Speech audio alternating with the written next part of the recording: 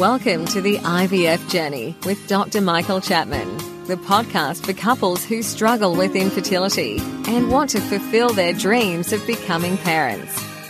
To access previous episodes packed with ideas, solutions and tips that actually work, head over to Dr. Chapman's IVF podcast on iTunes. You can also ask questions by contacting Dr. Chapman's rooms on 1-800-111-483 or by emailing him michael.chapman@ivf.com.au. Hi, this is Professor Chapman. Recently we've been doing some Facebook Live sessions where I've been answering questions from the listeners and participants. What you're about to hear now is some audio of those segments, and I hope they'll be useful for you. There are moments in my life of being a specialist in fertility where I go, maybe I am doing something good. So this particular situation was, this is a baby born 6 weeks ago now after a long IVF journey. So this baby happened on the 13th embryo transfer. So this couple set out on their journey some 5 years ago. They were treated at another clinic in Sydney for a couple of cycles and didn't do well, came to me, and then subsequent to that had another 11 cycles before we got to this baby. The initial cycles, the embryos seemed good. There were some difficulties with the transfer. So she had investigations to check the uterus and the cervical canal. We resolved those. We then moved on to looking at other causes why it might not happen. We looked for immunological issues, where the embryo may be being rejected by the mother.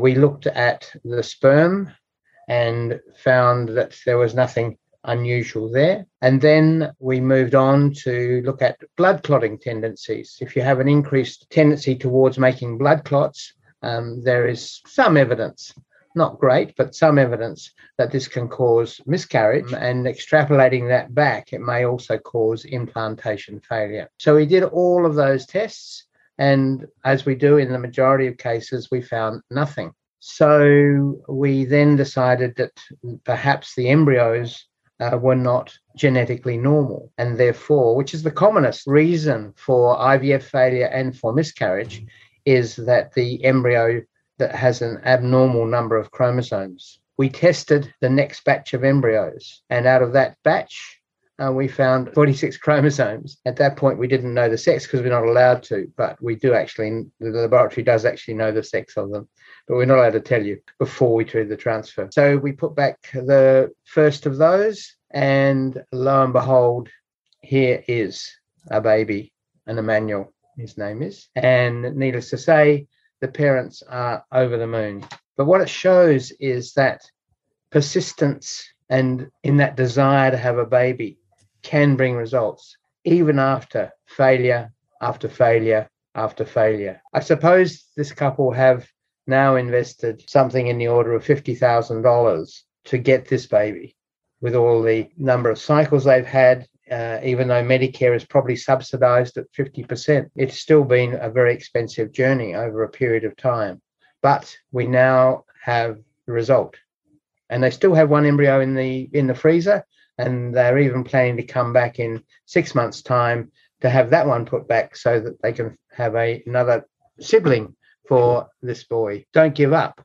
If you've got the resources, both financial and psychological, because that's, to me, is the hardest part. Going through a cycle, having a beautiful embryo, having it put back, and not be pregnant. Picking yourself up from that and moving on to the next cycle is a hard journey. But what we're there to try and help you through that. And we know, based on a lot of data, that cumulatively, in other words, if you add together all the cycles and all the pregnancies, if you're under 38 and you persist, you've got more than an 85% chance of ending up with a baby.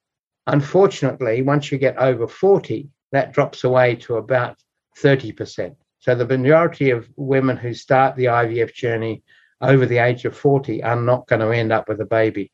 That's the realistic statistic. But a lot do. And therefore, we do try, and we do have many pregnancies in that age group. And don't forget that you can access all the previous episodes by going to our website www.theivfjourney.com and select IVF Journey Podcast from the navigation menu. Thank you for listening to the IVF Journey with Dr. Michael Chapman, the podcast which helps couples negotiate their way through the IVF journey, all the way to parenthood. You can also ask questions by contacting Dr. Chapman's rooms on 1800 111 483 or by emailing him michael.chapman@ivf.com.au.